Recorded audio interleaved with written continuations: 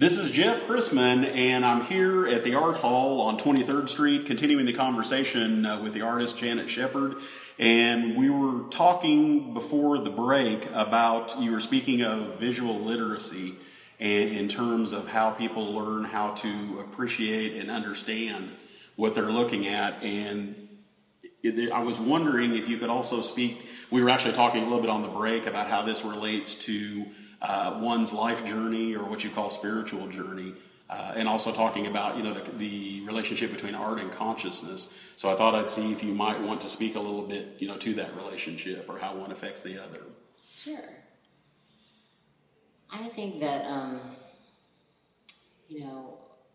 if you have some understanding of the creative process and you value creativity,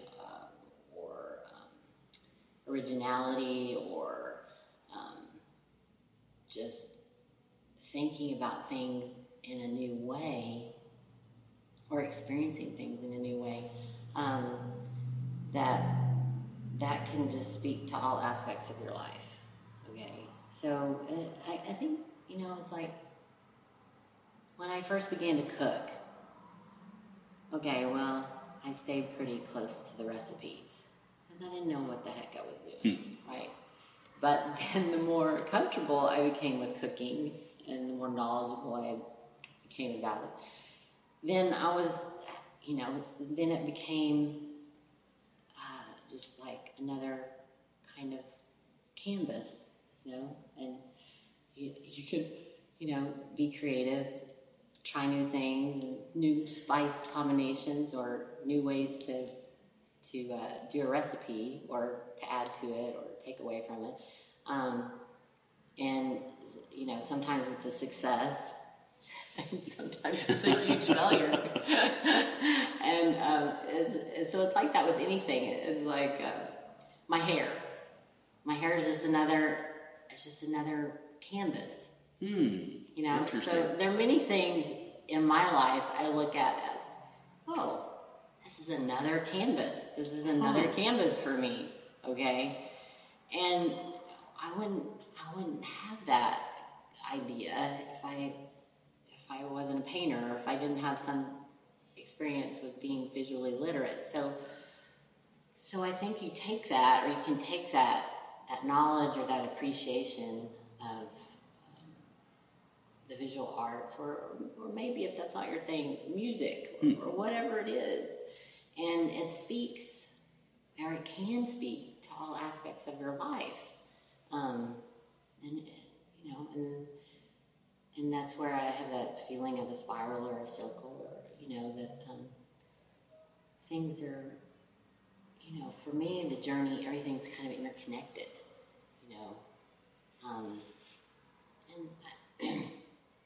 we can compartmentalize our lives to a large extent, and maybe we do that because that's kind of how we cope with kind of the fast pace that we find ourselves in today's world. But for me, there's more depth of flavor if things are kind of interconnected and intertwined. I learn more one thing to the next. But anyway, and I think part of that is an understanding of spirituality for me, and I've studied to some extent about that, and read about it, and I try to meditate, and in many different ways. Meditation can be anything. A lot of times for me, it's a long walk, or it's painting. It's anything that takes you out of yourself. We get lost in ourselves, and it can be such a stumbling block for so many of us. But it's anything that just gives you kind of that, what they call that Krios time, or that God time. It's where, for me, I can be painting and time stands still. 4 hours can go by, and I thought it was 4 minutes. And anything, don't haven't we all had that experience in some aspect? We get lost in something we're so passionate about that time just goes by, whatever that is for you. And for me, that's art and a long walk or meditating, or, it can be cooking, it can be playing with my kid on the floor. It's just any time where there's so much joy in what you're doing, or you're so involved in that moment that the passing of time is irrelevant. And that's nice, because for a few moments we aren't so aware of ourselves. Yeah. Oh, yeah. Right? Absolutely. Do you feel like even as far as viewing art could be one of those things in terms of, how it changes your consciousness, or how you say time tends to stop, as far as if you get really wrapped up in, a piece of art that you're looking at, or more than one, where it kind of takes you to a different place as well, just the viewing of it? Or sure. Yeah. I think it can happen in anything. It can happen in something as simple as drinking a glass of water. It's all just how you approach. It's all how you approach anything. The reverence of the mundane can lead you to some pretty wonderful places. Yeah, and of course I love what you're talking about in terms of the mundane, and I wonder too. I had years and years ago started meditation practice, and one of the things they had us do was went to a retreat, and they just had us wash dishes, and it was one of those things where just that the experience of just soaping, putting soap on a plate, and the rinsing and the drying, and at first I just thought, I don't really know how this is going, but it really, there tended to be where you got lost in that. Right, and that's been a real hard thing for me, because I really don't like doing laundry and dishes. It's like the two things, like this bane of my existence. Like, couldn't we have just been given two things? And wouldn't it be nice if they were laundry and dishes? Like, it's like a reset every morning, and it's all done. It's all just like magically delicious. Oh, yeah. Like it's just done. So I've had to really think when I do the laundry. Okay. And I'm folding my little boy's clothes. Oh, look at these little pants, and like think about what it is in that moment that I'm grateful for, in this task that seems unpleasant in some ways. But again, it's just a mindset. It's all just a mindset. It's like, laundry, yes. Yeah. I love it. I mean, it can be that simple, you know. You've got to do it, so you might as well choose to find something that you really can enjoy about it. And I guess that way about anything. Turn it. If there's something that you really hate in life or you abhor doing, try to find some way to turn it for yourself. I mean, isn't that just going to make life better for you? Oh, absolutely. Absolutely. I mean, challenge yourself. That's what I try to do. Find some avenue to it where it's become the most wonderful thing ever. I'm not saying I'm a success at that. I'm just saying that's what I endeavor to do. Yeah. And in terms of lessons learned along the journey, would you, if I was to ask you, maybe what you might, there again, not to put you on the spot, but what you would say might be either the most formative lessons that you've learned through your work in art, and how you've grown as an artist and evolved? Well, I'm a pretty stubborn person, so let me think. No, I think it is just that, where I think a lot of the process of making art, whether it be stretching the canvas or creating the platform on which you're going to paint, or some of the technical aspects of it,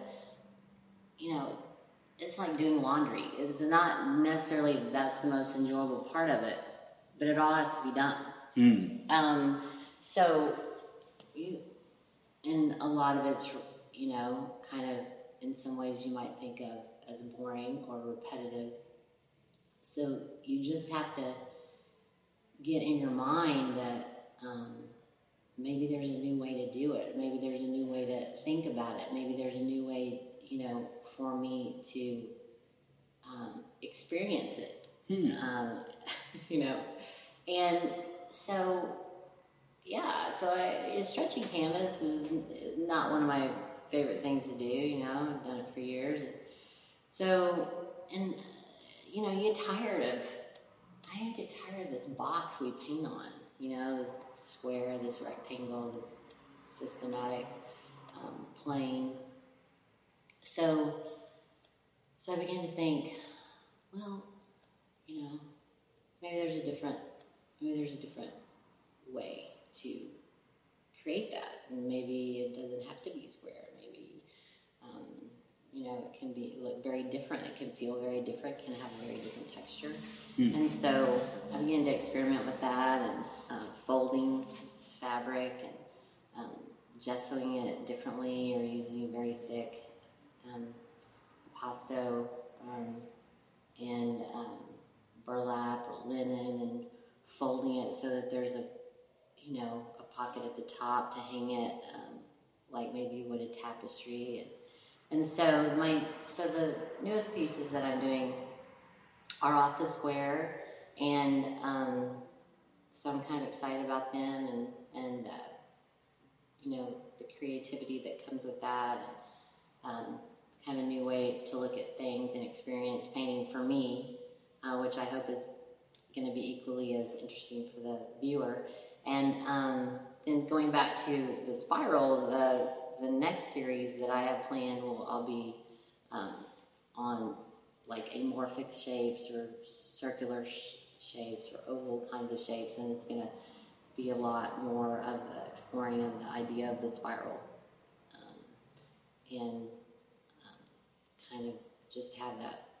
I always like to go back and keep having that conversation with myself, because it's always interesting to me.